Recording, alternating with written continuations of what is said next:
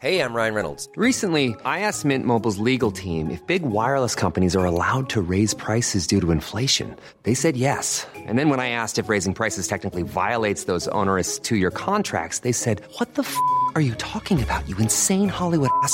So to recap, we're cutting the price of Mint Unlimited from $30 a month to just $15 a month. Give it a try at mintmobile.com/switch. $45 up front for 3 months plus taxes and fees. Promo rate for new customers for limited time. Unlimited more than 40 gigabytes per month. Slows full terms at mintmobile.com. Tired of ads barging into your favorite news podcasts? Good news. Ad-free listening is available on Amazon Music for all the music plus top podcasts included with your Prime membership. Stay up to date on everything newsworthy by downloading the Amazon Music app for free. Or go to amazon.com/news ad free. That's amazon.com/news ad free to catch up on the latest episodes without the ads. Hello and welcome to the Media Podcast. I'm Ollie Mann. On today's show, political propaganda, press pad, and Prince Andrew Plus. Jeremy Clarkson suddenly wakes up to climate change just in time for his new TV show. And in the media quiz, we say farewell to broadcasting legends Clive James and Gary Rhodes. It's all to come in today's Media Podcast. And joining me today, Chair of the Broadcasting Press Guild, Jake Cantor. Hello, Jake. Hello. You have a new job since we last saw you. You are International Editor of Deadline Hollywood. I expect you knew that. I hope so. Otherwise, something's gone horribly wrong. I wasn't sure if this was me announcing it for the first time. That's exciting. Yes, it is exciting. I'm kind of back in the world of TV after 3 years at Business Insider. And obviously, I used to work at broadcast. So, it's fun to be covering the media again. And I guess it used to be if you had that job in London and you were writing about US productions or you were writing about British productions for a US audience, there would be a clear transatlantic divide there. But nowadays, I mean, all that American money is going into things that are being filmed at Elstree and Pinewood and wherever, isn't it? Well, it's extraordinary these days. And you're writing about a Netflix commission that could just as easily be here in London as it could in Hollywood.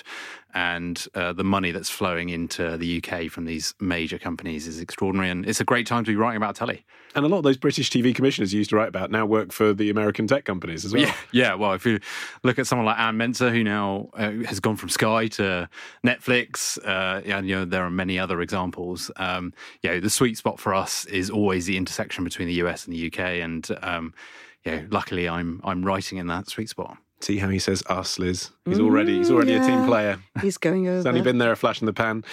Also joining us, Professor Emeritus at City University's Department of Journalism, Liz Howells, back on the show. Hello, Liz. Hello. You wanted to say a few words about Richard Lindley, who passed away this week. Yes, I did.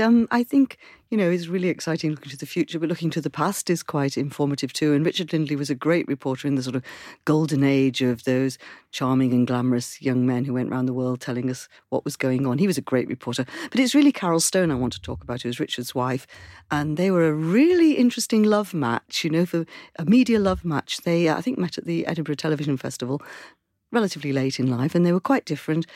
Carol was a great networker, is a great networker. She's incredibly gregarious and great fun. Richard a little bit more aloof, perhaps a little posh even, but they got together and they were a great couple. Sadly, Richard suffered from dementia later on, and Carol looked after him, and she was absolutely wonderful. And I saw them both at a party in the summer, and I thought how great it was to see someone with dementia and someone looking after them, and them both having a great time at this party. But sadly, they were involved in a road accident a couple of weeks ago in Soho, and then Richard was in hospital, as was Carol, and he died. And I think she must be devastated, and a lot of us of the older generation say, and perhaps the younger generation too, our hearts go out to them because, as I say, they were a real love story, a media love story. Lovely. Thank you for that, Liz. And last but not least, veteran media pod commentator Paul Robinson, Director of Creative Media Partners, always flying in from somewhere. Yes. Where this time? I try to keep the airline cards nice and gold rather than going a horrible blue colour. So I've just come back from Russia, actually. Very interesting. I was invited to speak at the St. Petersburg Cultural Festival. This is a festival promoted by President Putin and designed to encourage people to invest in Russia. And it was fascinating. I mean, some very interesting performances, but the whole purpose really was to get people to think about how they could work with the Russian producers and do Russian co-production. And what they did was they announced, in fact, at this festival a 40% tax credit on production done in Russia. So it was conversations with Russian studios, linking them with Western companies to find ways to get kids animation into Russia and then to produce a show that will work around the globe. Masher and the Bear people know, but it was an accident. It wasn't designed to be a global show. There's never really been a Russian animation that's travelled around the world, and they want to do that. So this was about promoting that and paid for by the Russian government. So that's all good. And is the idea for international companies to think, we want to do something that feels culturally like it could be done with a Russian company? Or is the idea more like the tax breaks in Belfast or, Detroit or wherever, where you just go and make something there and no one really knows it's a Russian co-production? Well, cultural references are important, but for kids anyway, to make something successful, it's got to have a global appropriateness. You need to tap into stories and things that kids care about globally.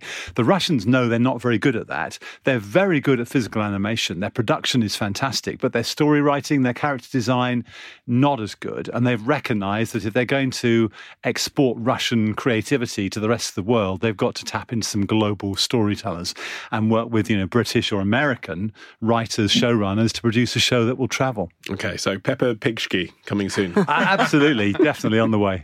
Right, sorry to do this to you all, but you may have noticed there is an election going on, and there is some shit going down which we need to discuss. So I don't even know where to start, but my script says let's start with the Lib Dems. And NewsQuest boss Toby Granville this week threatening to boycott coverage of the Liberal Democrats in his newspapers after the party published their own Freesheets that looked like local papers. Have any of you seen the examples of this that people took pictures and put them online? Jake, you're nodding. Do you agree? Do you think these things, the Mid-Hampshire Gazette and the Northwest Leeds and Wharfdale News, if that landed on your doormat, would you believe that wasn't a political pamphlet but was a genuine local paper? I hope not. I hope I'm a media savvy person, having appeared on the media podcast a number of times, but I don't know. I didn't think this was new. I think this is an old trick that's been used by other political parties in the past.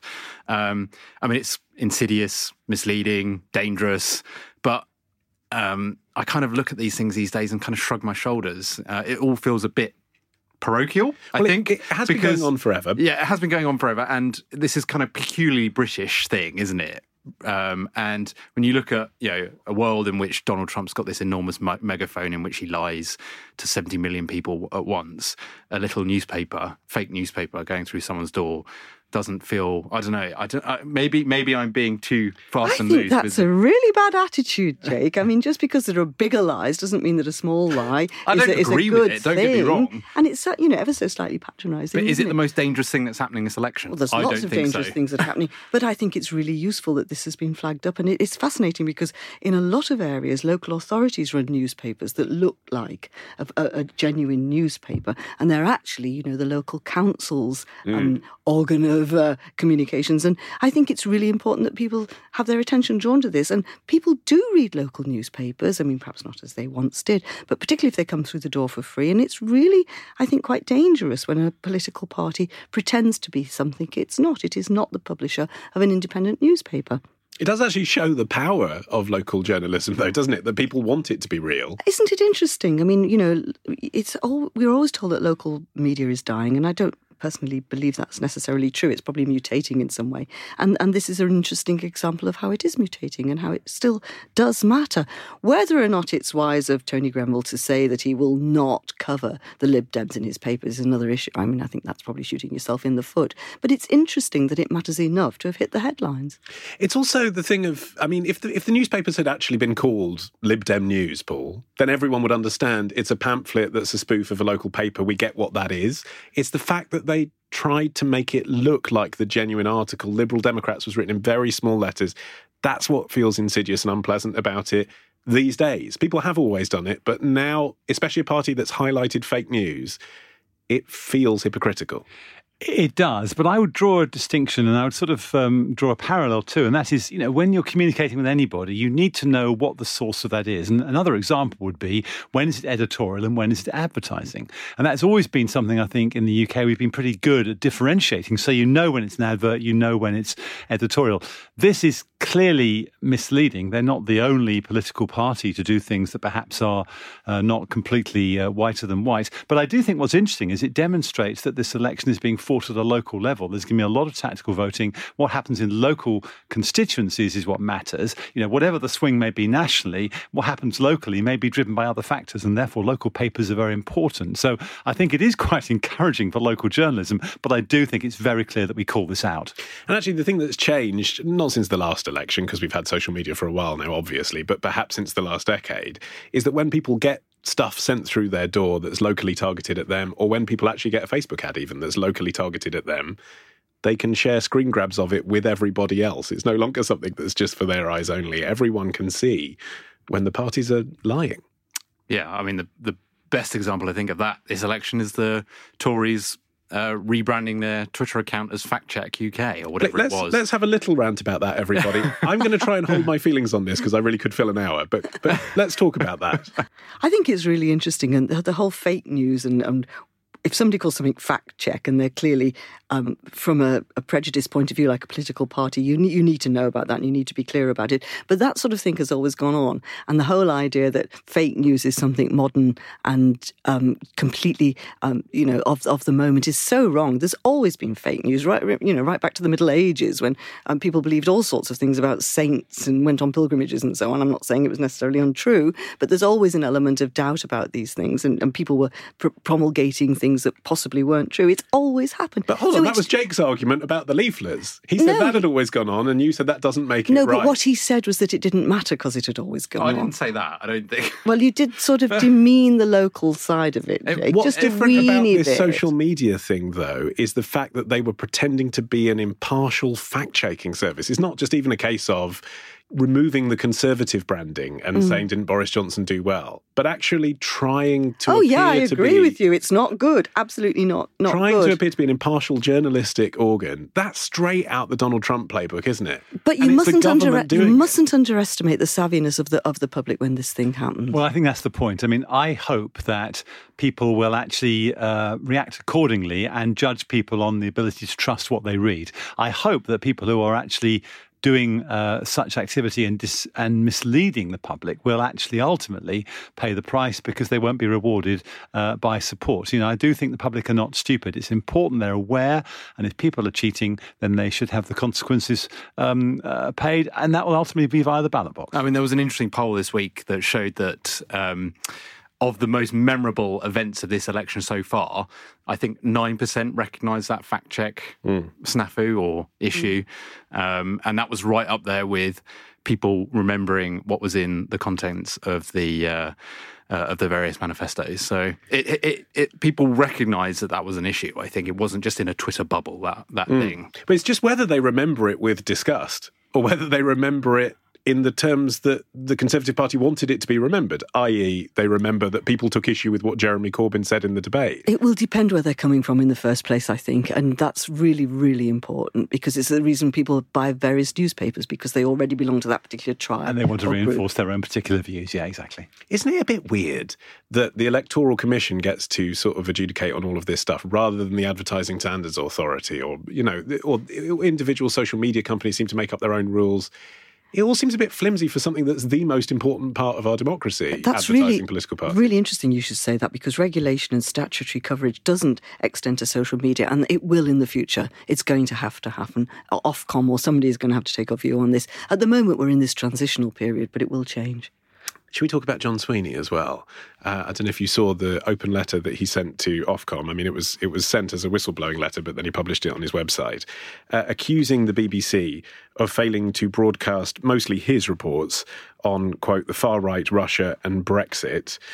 Do you think the BBC have a case to answer here? I think it's got to be looked at because every whistleblower has a point. That's why they're blowing the whistle. There are some interesting things in this. For example, a programme about the Maltese journalist Daphne Caruana Galizia, I think that's how you pronounce it, was axed. But then I noticed yesterday on the BBC News there was quite a long piece about the problems in Malta. And I thought, how interesting. I'd never seen that before. And I was interested in this because I know one or two Maltese journalists through my work. And I was really sort of surprised to see this flagged up on the BBC. And then I find that, oops, a whistleblower said they axed a show about it. So I don't know. It's interesting, isn't it? That suddenly it's up there on the news. He names specific examples and specific journalists. One of the things he says is that John Sopel shouldn't be doing corporate work for, I think it was Philip Morris, and that he named another one as well. Was it Justin Webb from the Today programme, also doing corporate work for one of the companies that I think Panorama were looking into? Is that right, that high-profile BBC presenters, especially if they're freelance, shouldn't be taking corporate gigs? I mean, that's the implication, because any corporation you work for is going to have some dark part of their history. I think that's pretty dangerous. I think that perhaps you've got to look at the terms of their contract.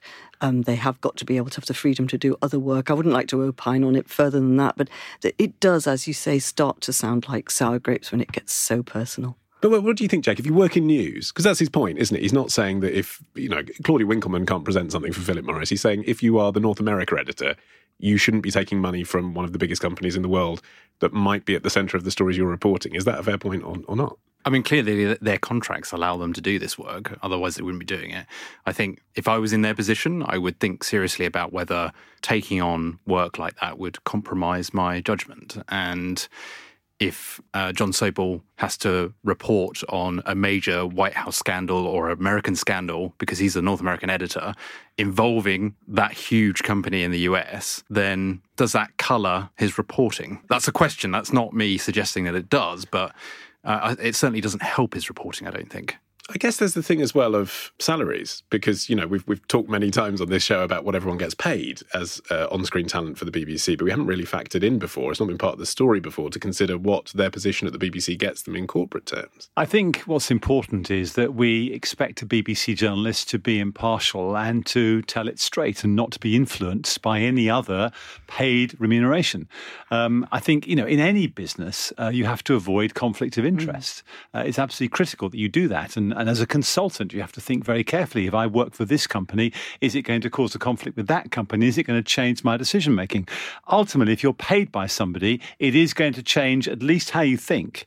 And that's a risk. So at best, it's a perception issue. But it probably means, in reality, you do act in a somewhat different way. So I think it's important that BBC journalists are completely beyond reproach and can be trusted. Now, if that means they're to be denied doing this work, either it's got to be in an area where there's no risk of any conflict with their news reporting, or they're going to have to be paid a different salary to enable them to work for the BBC exclusively and not take this work on. I might be being a bit too optimistic, but I cannot imagine that the BBC would allow them to take a post with another company which is going to cause a conflict of interest. This must be examined, even if it's just in their yearly appraisal. Exactly. It needs to be examined. I agree with you, Liz. I don't think it does happen, or at least it's probably at the margins. And overall, I would say I think the BBC generally gets it right. I mean, the fact there's been criticism in this election campaign from both the left and the right that it's biased the other way gives me some sense that probably they're getting it about right. And does that extend to party invitations, do you think? That's another one of his accusations. John Sweeney said Amal Rajan shouldn't have accepted an invitation to Lebedev's party. I used to... I used to work for him. What's wrong with going to his party? But interestingly, somebody I worked with up in the north of England years and years ago, probably 40 years ago, we were invited to a lot of parties by British Nuclear Fuels, and I was a bit, conflicted about whether we should go, and this chap said, let's go, it's only bribery if it works. And that's the difference, isn't it? You can go to the party, but it's only bribery if it works. I suppose, it's how PR works, though, is that it kind of does work, isn't it? I mean, even if you unintentionally end up saying a brand's name because, they've paid for you to have a goodie bag, they're in your head. Well, you've got to be very careful, and, as you go up the greasy pole, you do less of that, I suppose. It's a difficult one, but how prescriptive can you be about what people do? We are all influenced by things all the time. The schools we went to, the people we knew, the backgrounds we have. I'm not saying that people should take vast amounts of money from a corporation and then favourably report on it. Of course not. But there's a point at which you cannot edit out all our backgrounds. OK, sticking with Newsnight for a brief moment, we should just touch on the interview that Emily Maitlis did with Prince Andrew over his relationship with Jeffrey Epstein. It was on telly, I think, the day after we recorded the last edition of this show, and obviously made some waves. Who would like to go first on this? Well, I think we were just talking about John Sweeney and him talking about the BBC perhaps not being as strong as it should be when reporting the news and risk adverse. I think this is a smart... the BBC raised this exact point in their response to John Sweeney by saying, hang on a minute, look at this story we did on Prince Andrew, look at the interview we did. It's not every day that Britain's national broadcaster rugby tackles the Queen's son out of his royal duties. It's a once in a lifetime story for Emily Maitlis. It will clean up at every single awards, I think. She was amazing, wasn't she? Brilliantly forensic, didn't let go of the story, etc., etc. I don't know, though, that she knew what she had when she had it at first. It might be that she just didn't want to reveal the contents. But I remember her teasing the story on Newsnight the night before it was broadcast and on the Today programme as well. And she said something very flimsy like, oh, you've never seen a member of the royal family open up like this before and people will make up their own minds. It didn't feel like she knew she had an interview that was going to bring his career down. It was because it was the reaction from the papers that really clinched it. I mean, it's a great interview and very interesting. He was quite downbeat during the whole thing. I think it was the waves that were caused by the red tops that created this huge brouhaha. How long do you think they worked on it, Paul?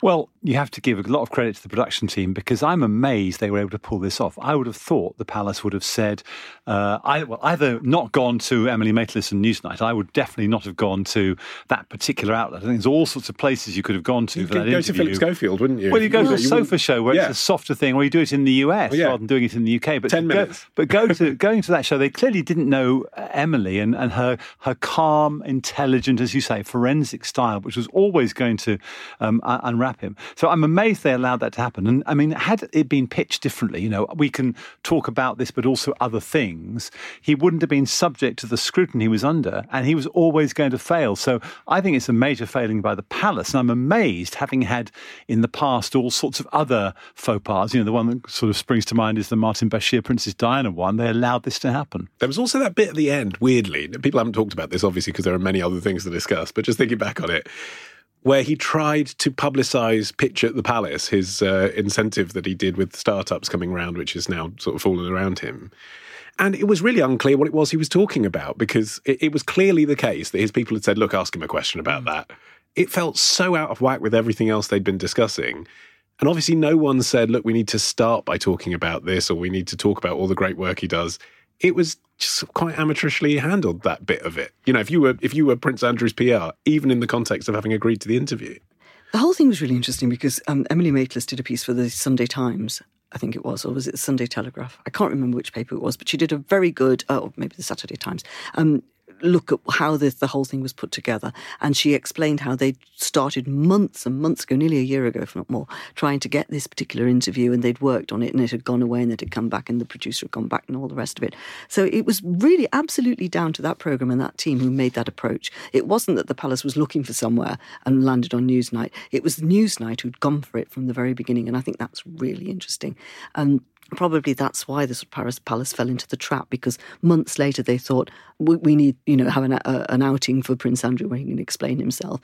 And there was this invitation lying in their, inbox. Credit to the production team. Absolutely, yeah. So definitely credit to them. Okay, we'll be back with some more media news after this. We're going to be talking about Clarkson. Introducing Wondersuite from Bluehost.com. Website creation is hard. But now with Bluehost, you can answer a few simple questions about your business and get a unique WordPress website or store right away. From there, you can customize your design, colors, and content. And Bluehost automatically helps you get found in search engines like Google and Bing. From step-by-step guidance to suggested plugins, Bluehost makes WordPress wonderful for everyone. Go to bluehost.com/wondersuite. Tired of ads barging into your favorite news podcasts? Good news. Ad-free listening is available on Amazon Music for all the music plus top podcasts included with your Prime membership. Stay up to date on everything newsworthy by downloading the Amazon Music app for free or go to amazon.com/news ad free. That's amazon.com/news ad free to catch up on the latest episodes without the ads. Hey, Dave. Yeah, Randy. Since we founded Bombas, we've always said our socks, underwear, and T-shirts are super soft. Any new ideas? Maybe sublimely soft. Or disgustingly cozy. Wait, what? I got it. Bombas. Absurdly comfortable essentials for yourself and for those facing homelessness. Because one purchased equals one donated. Wow, did we just write an ad? Yes. Bombas. Big comfort for everyone. Go to bombas.com/ACAST and use code ACAST for 20% off your first purchase. Spiritland Studios are run by Spiritland Productions, providers of professional audio solutions to TV, radio and online. As well as their excellent broadcast standard studio facilities like the one I'm in now, Spiritland Productions also has a world-class OB vehicle for audio and video projects of any scale. Whether it's podcasting, outside broadcasting or live concert recording, produce your next show with Spiritland Productions. Go to spiritlandproductions.com now.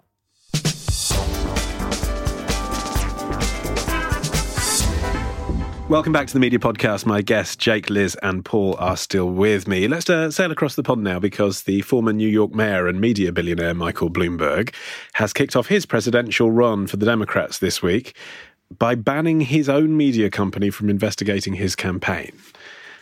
Jake, would you like to précis this one for us?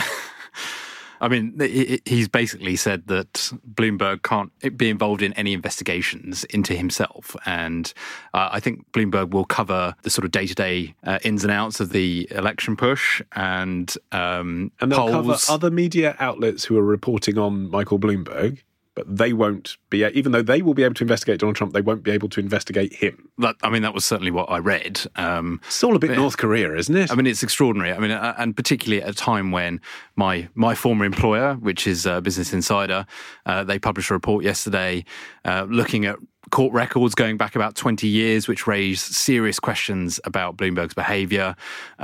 He's been accused repeatedly in court records of making crude remarks to female employees. There's clearly room for investigative work as far as his track record is concerned. And there are journalists at Bloomberg who absolutely would be jumping at the bit to do that kind of work, aren't Absolutely. What's extraordinary about the naivety of this is how he emails 2,700 people. I mean, if you're going to attempt to try and, muzzle your own people, you might do it in a more subtle way, but to send out 2,700 messages, this is inevitably going to the public domain. I mean, I think it's absolutely arrogant and naive. And of course, it plays perfectly to Donald Trump. No one could be happier now than Donald Trump. Why? What's the play that Trump's going to make hay with here? Well, Trump is always saying, isn't he, how the media have got him wrong, they don't understand him and so on. And look, here's his rival doing exactly the same or worse. Yeah, and actually, I mean, CNN's fake news, isn't it, from the Trump camp? Mike Bloomberg has now managed to make Bloomberg on the list of fake news providers, which the president's going to be calling out. That doesn't leave many impartial news agencies left. And the really sad thing is, look, in any democracy, you want to have a range of options to vote for. You need to have, choices to make. And suddenly the choices have been somewhat damaged. Everyone was hoping there'd be, a serious contender, next time the elections come around in the US. And of course, this is actually damaging that chance. I think we're making the mistake of looking at this as British people, not as American people. This absolutely makes the difference between the way British election coverage is run, which is organised by statute, representation of the people, all of that sort of thing, and American election coverage is run. American media is much more the product of individual people putting their money where they want it to be, having their outlet, saying what they want to say, not being regulated in the same way that we are. And Bloomberg is just a man of that type. He's bought his channel, he's set it up, he wants to say what he wants to say on it. I think in a radio interview in Iowa, he said, well, of course I don't want my channel basically slagging me off. We've got to look at it from their point of view. They have a completely different media landscape. And also, of course, we elect a person, we don't elect a party. I mean, we know people keep talking about, the leaders of the parties in the UK. We're not electing one of those leaders, we're electing a party. It's so different. I don't know if Jake would agree, because you're probably much more au fait with what's going on in the US, but it is a very different setup, isn't it? It is. The thing that staggers me about all of this is that Bloomberg has been built into a fantastic news brand, impartial, responsible for some amazing journalism, and this diminishes and undermines all of that. But only in our eyes, maybe not in the eyes of the US. Well, I suppose to play it in his view, what he's saying is there's obviously a conflict of interest because I own the agency, so let's not pretend that absolutely. They can be impartial. Let's tell, They'll be impartial all about those everyone millions. else apart from me. Let's send everybody an email because, in the US, you own a channel, it's your channel, you say what you want on it. Is this story being reported in the US? Will anyone in the US know about this? Or will they care? Yes. It's probably the answer. But, I've seen quotes from insiders at Bloomberg who are clearly seething about this. So there's been a complaint from the union representing journalists at the Bloomberg Industry Group. I'm not saying it's good journalism or good for journalism. I'm saying their journalism is different from our journalism, and we have to look at it differently. And critically, how do US citizens react to this? They may judge it differently to how They'd we say, judge it. yeah, of course, it's his channel. He should say what he wants on it. Well, I mean, is the average US citizen reading Bloomberg? But they'll know that's a really good point, Jake. That's a really good point. But they know about Bloomberg and they know of it. And when you talk about it, it's unprejudiced coverage and so on. It's very much in the financial realm. And I think most US people would say, fine. I mean, to be fair, if he actually becomes president, then like Trump's company was supposedly hived off to people outside of his influence, then some of them related to him, then Bloomberg would have to be sold, or Mike Bloomberg would have to stand down from the board or whatever. But the point is, during the campaign, I mean, he's managed to enter the campaign with the most expensive series of political adverts of all time funded by himself. That's absolutely fascinating. I find that more interesting in a way than him saying, I mean, I'm not surprised he said this to his employees, but the amount of money that's being poured in, this fascinates me. I just don't know which way it's going to go. It's like versus like, isn't it? And is it a pre-shadow of what might happen with the likes of Bezos owning the Washington Post, Zuckerberg if he chooses to run for president? I mean, you've actually got, basically, if it's going to be a world where only billionaires can stand to be the most important. But it is in the US. What's new? That's how it is. That's always been the case. But now they can control the message entirely as well. No, not entirely. There are other channels. It's the US. It's different from us. We have our system, and I hope you believe our system is better, but it's our system with a different history. They do it their way. And remember also in the US, people aren't really worried so much about commercial involvement. I mean, you look at the, American TV and, very blatant commercial activity influencing behaviour is not something people have any problem with. They're far more worried about, sex on the TV, whereas here we'd maybe have the other view. OK, let's talk about Jeremy Clarkson now. You may have thought he'd just disappeared behind an extortionate paywall, but he's back to blame climate change activist Greta Thunberg for ruining car shows like his one for Amazon Prime. Who saw this story? I think we all did. I saw it. I've seen the show as well. Go on. Well, you sound like a good person to tell us about it. Jake, then. are you a young person? So there's an East Asian set episode of the Grand Tour. Yes, they're in Cambodia and Vietnam. They basically journeying the Mekong River, and they start at this is where I get the pronunciation wrong, but it's Tonle Sap Lake in Cambodia, I think, and basically, there's nowhere near enough water in this lake, and that's down to two things.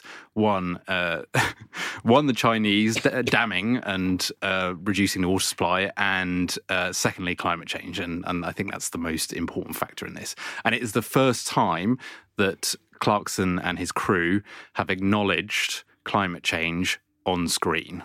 So the quote that I gave about Greta Thunberg's ruined car shows, that's Clarkson talking in his usual stirring the pot way. Clarkson absolutely loathes Greta and makes no effort to conceal his displeasure about her. And he still has those views, but I think importantly in this, he recognises for the first time on screen that climate change exists, and it's not a big issue. They make a nod to it on the show. Say this is desperately worrying, and they move on very quickly. As Andy Willman, who's the executive producer, he told me afterwards, they're not suddenly become David Attenborough.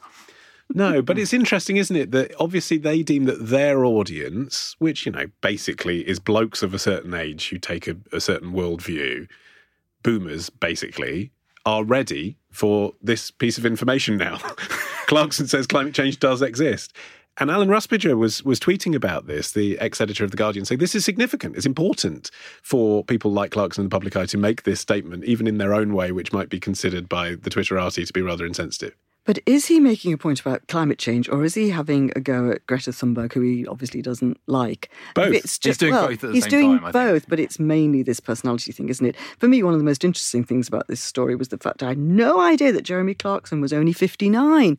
I thought he was much older than that. And I thought it was really entertaining when he said that Greta is an idiot for claiming we're all going to die, because clearly he's going to die sooner. Well, the probability is at age 59. But as I say, I thought he was much older than that. Probably sitting in the car all the time isn't great for your skin. Do you think he's, in a small way, trying to appeal to more millennials to get back into the Grand Tour? No, just to be clear, no. No? He could not give more of a damn about millennials. He was pressed on this point when we had a press roundtable after the screening.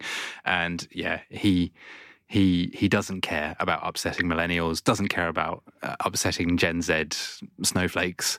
All right, well, let's turn our attention to a new crowdfunding initiative which has launched, which is pairing unpaid interns from out of town with media people who have a spare room.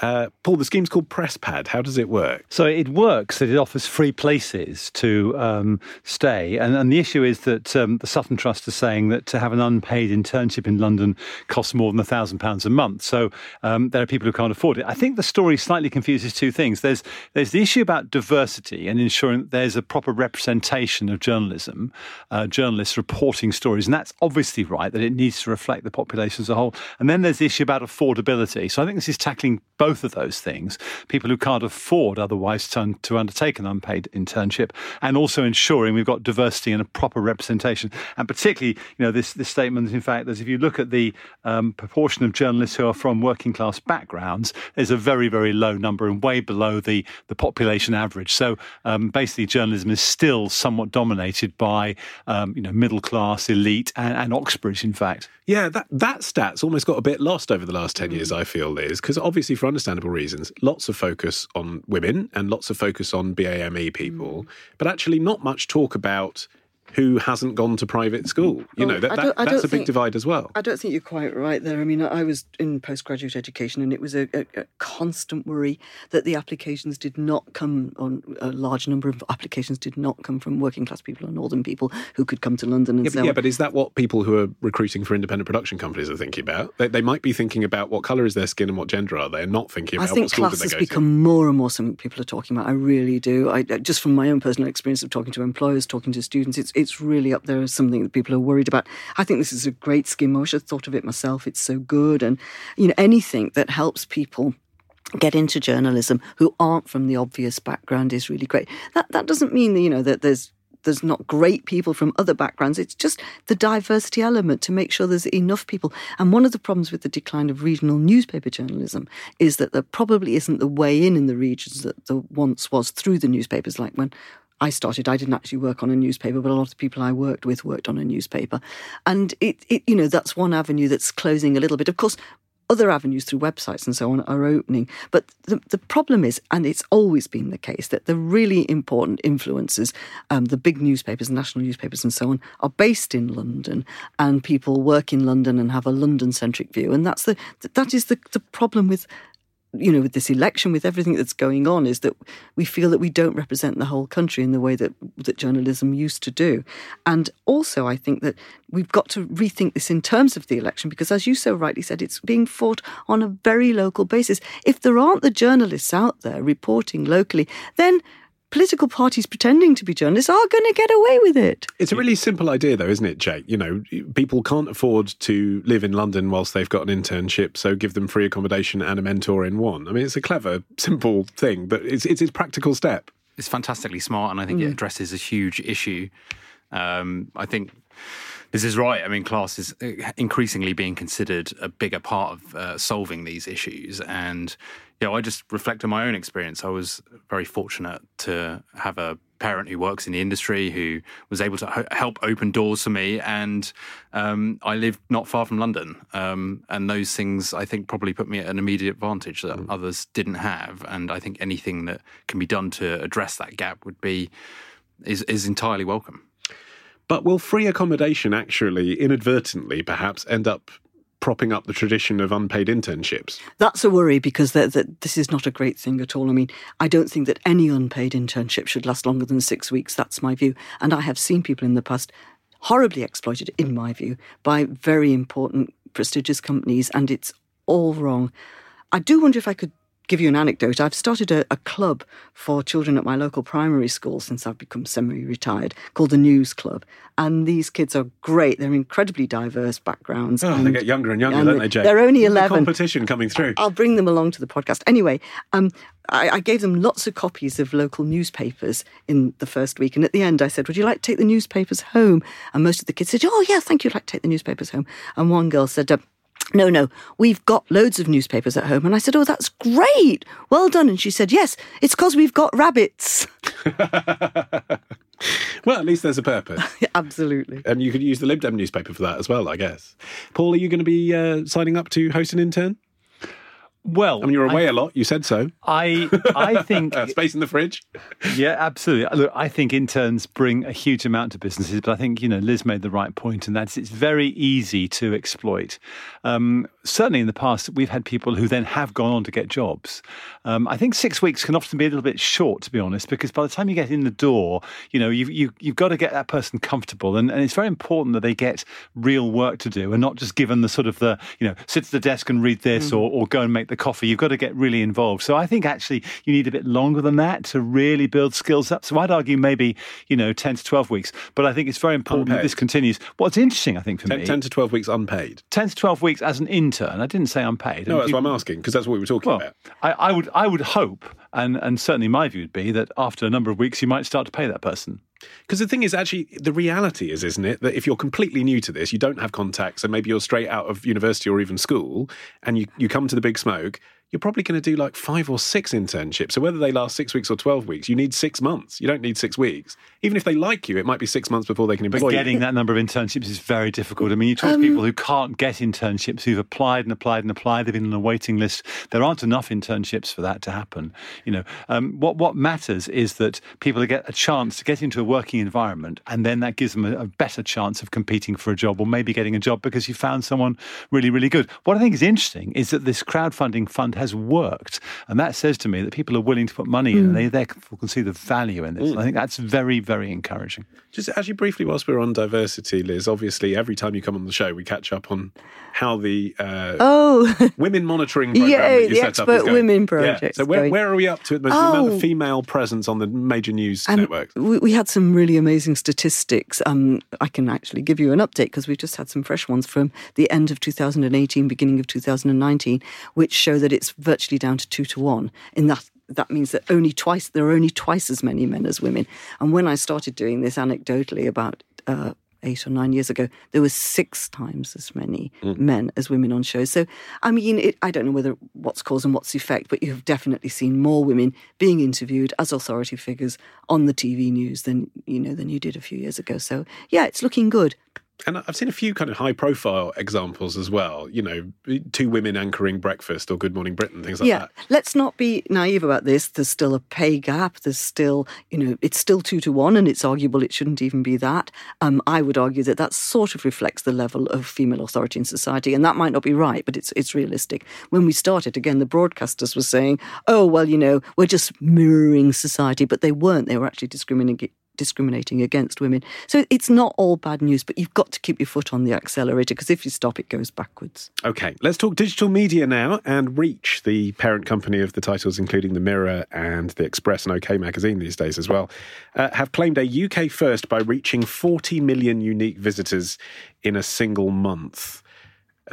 That's good, right, Jake? I mean, I always find the unique visitors thing a little bit confusing, but when you're looking at website metrics, that puts them close to the top. For a UK publisher, it's good. I mean, I don't know whether that's UK readers or I think that's everything. Global readers. Yeah, unique visitors, and it's in a month, and it's across all their titles. Yeah, I think they're saying they're the first UK publisher to achieve that. I think that should be celebrated. But my word, The Express and The Star are the clickiest of the clickbait holes on the internet. I mean, I had a scan of the website today in preparation for this, and some of the headlines are just extraordinary. I mean, things like... I don't mean to suggest that you don't spend every morning checking out the Daily Star. Yeah, things like asteroid warning, God of Chaos asteroid may set the world back to prehistoric times. I mean, that was a headline today, I think. The word may in that headline is doing a lot of heavy lifting. But I think... what we're increasingly seeing is the debate shifting from one around reach and uniques to a conversation around engagement. And that is increasingly becoming a more important metric for publishers. Yeah, I had a look at their websites as well today, particularly the Star and the Express, to see what they've done with those since they bought them. And basically, the Daily Star website is almost indistinguishable from the Mirror. I mean, it's just slightly lower end, like you'd expect, but it doesn't have the sense of fun that the paper does. It doesn't feel that distinct to me. I can't imagine someone repeatedly going back to that website for any particular reason. Well, I mean, they're designed... They're not... Homepages are one thing. I mean, they're a kind of dying thing these days. They're still important for the brand, but the way that people land on the Star and the Express website is through social media. Yeah. By finding stories that are going viral on their feeds. I think the Mirror is responsible for a lot of good journalism. I'm not so sure about the Express and the Star, but the one thing that unites all of these websites is they're all a terrible experience. They are slow to load the pages. You are bombarded with advertising. You are bombarded with videos, and I struggle to click on their links. I try and avoid it because I know I will not get a good experience. That's interesting. I do that as well. Do you do that anecdotally? Do you do that when you want to look for a news story and you search for it? Do you make a decision on which provider you'll click on, not based on the quality of the journalism? Absolutely. But how slick their website is? I do that every single day. Yeah, I must admit I do that as well. I think the user experience is absolutely critical, as Jake said. It's not just about the story. I think the 40 million reach, in a way, is just a bit of a red herring, not least because, News UK are just behind at 38 million and DMGT are just behind at 37 million. Reach is a very, very rough and basic measure. It doesn't really tell you, as Jake was saying, about engagement. You want to know how long people are on there, the extent to which they return. And in fact, for commercial purposes, Reach doesn't give you anything at all. What matters is how long are your consumers on that site? Because that's what you buy. You buy impacts. You don't buy reach. So I think it's a sort of a non-story in a way. What's interesting is that, Reach as a company have been really changing quite dramatically. They've changed their management. They've really been focusing on digital, absolute drive on digital. And I suppose you could argue this is some sort of validation of that strategy. I'm very confused, and I'm sure people listening to this might well be confused because of reaching the reach of, it's difficult. The company's called Reach and it's now saying it's got this amazing reach of unique users. But what I don't quite understand is if Google sites totaled 49.66 million unique visitors and Reach, the company, is getting to 40, that intuitively doesn't seem quite right to me. I would have thought Google would be huge by comparison. Or am I being naive here? I think they're confusing here UK numbers and non-UK. I think the Google numbers are for the UK. And the Reach numbers are all territories. So that could be someone Googling Kim Kardashian from Canada. Yeah, so you're not comparing apples with apples. You're not. It's just confusing the way the story's written. And that makes it much less of a story, doesn't it? Because I thought, my goodness, they're up there with Facebook. It's not really and a big story, to be honest. It isn't. The other thing to say, in fact, is if you look at it, Reach's year-on-year growth is only 10%. News UK have gone up 30% year-on-year. So, in fact, you continue that trend, News UK are going to overtake Reach next year. This is so impressively forensic, Paul. But only because I've read it and I've been taking notes from Emily. Yeah. It's good that they have a good story to tell, though, isn't it? People forget it was only last year, wasn't it? They launched that new day. Or was that the year before? But recently, anyway, and that lasted, 6 weeks or so. So it would be helpful, though, even with a good story, if it was an accurate good story and we knew we were comparing apples and apples. This is for the shareholder community, it's not for us. Yeah. There is just time for our legendary media quiz. That's the level of excitement we have in the room. Today, that's better. Yes, yeah. Actually, sad news because it is about the death of a couple of broadcasting veterans who influenced our modern media landscape in more ways than one. I'm talking, of course, about the TV critic and writer Clive James, who this week lost his battle with leukemia, and the TV chef Gary Rhodes, who died only aged 59. So I'm going to ask you 3 questions about the men's lives and work. All you have to do is give me the answer before your opponents. You buzz in with your name when you know the answer. So, Jake, you will say... Jake. Paul, you'll say... Liz. Something else. And Liz, you'll say... Paul. No, sorry, Liz. OK, let's go. What was the title of Gary Rhodes' first full series for the BBC in 1994? Buzz in with your name when you know the answer. I don't know. It has a very punny name. Clue. Spiky hair. Is it Roads Around Britain or something Buzz in like with your name when you know the Jake. answer. Roads Around Britain? It was Roads Around Britain, yes. Point to Jake. He went on to present other similar programmes, including Open Roads, Gary Rhodes' New British Classics, and a series of MasterChef, which wasn't a pun on Rhodes. I think we're going to talk a bit about Clive James in a bit more detail, but I really think that Gary Rhodes' death is very sad, actually. Aside from the fact that obviously he's tragically young, his impact on TV cookery shows was really well delineated by... Did you see that article by Stuart Heritage in The Guardian about that? I didn't see that. Oh, OK, well... It was good. Give us the Jake Cantor view. Well, he was right at the vanguard of TV cookery. He was the first proper... He was one of the first big hosts of MasterChef before it became really big and done all these individual shows. He was responsible for a big revolution in British cuisine. And the real sadness about this is that he was about to do his first show in about a decade. Oh, really? For ITV. He was on a break in filming when he died. And a company called Rock Oyster Media was making the show. I hope that maybe ITV and Rock Oyster Media can get together and bring some of it to the screen. I think that would be a really good tribute to him. Because he's, I guess, people think of him, I suppose, as being a bit naff, the spiky hair, and it was a while ago.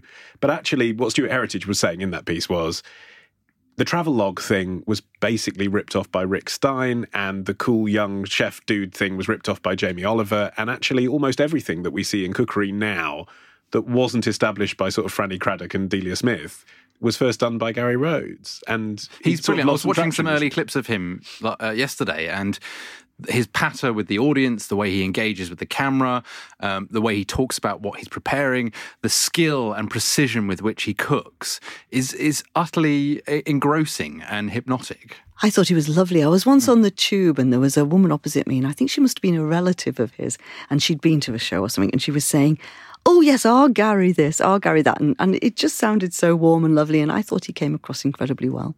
Agree. Rather take the tube than the roads. That'd be another show for him, wouldn't it? Tubes over roads. Gary cooks on the underground. Okay, here is question number 2. What was the title of Clive James's best-known TV review show? I don't know how we're quantifying this. I'm producer Rebecca. Paul, Saturday Night Live. Saturday Night Clive. Did I hear? Oh, live. No, that's not Clive. what Rebecca, in her fevered imagination, believes is his best-known show. Saturday Night Clive. No. Anyone else? Clive James on TV. Buzz in with your name when you know the answer. Paul, Clive James on TV. Clive James on TV. Clive James on television is what's written in my script. Well, it was called Clive James on TV, actually.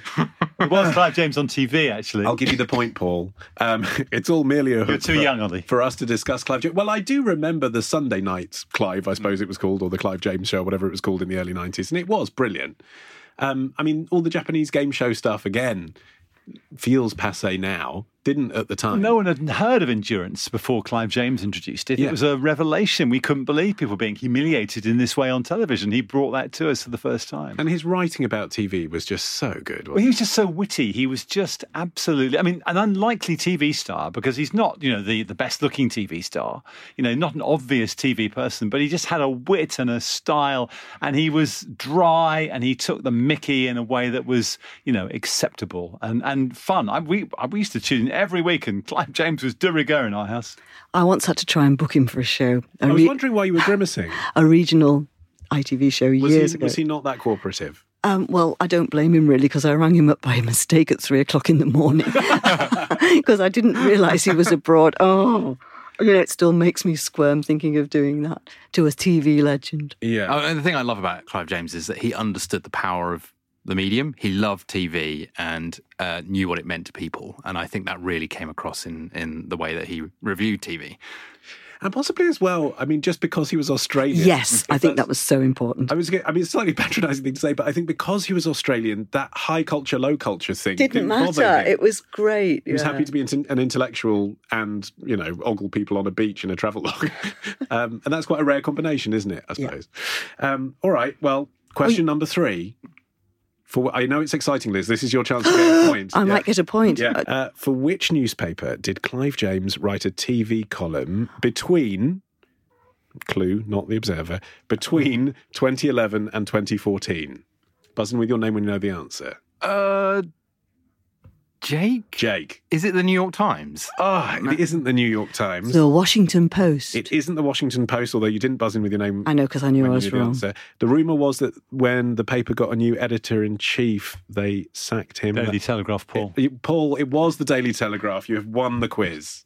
Congratulations. That's so impressive, Paul. That is it for today. My thanks to my guests, Liz Howell, Paul Robinson and Jake Cantor. If you like what we're up to here on the Media Podcast and you want to help us keep doing it, do consider taking out a voluntary subscription. Head to themediapodcast.com/donate and choose an amount to keep us going all year round. You can catch up with our previous episodes and get new ones as soon as they're released by subscribing for free on our website, themediapodcast.com.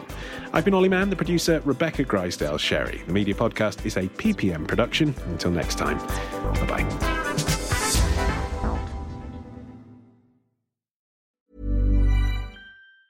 Tired of ads barging into your favorite news podcasts?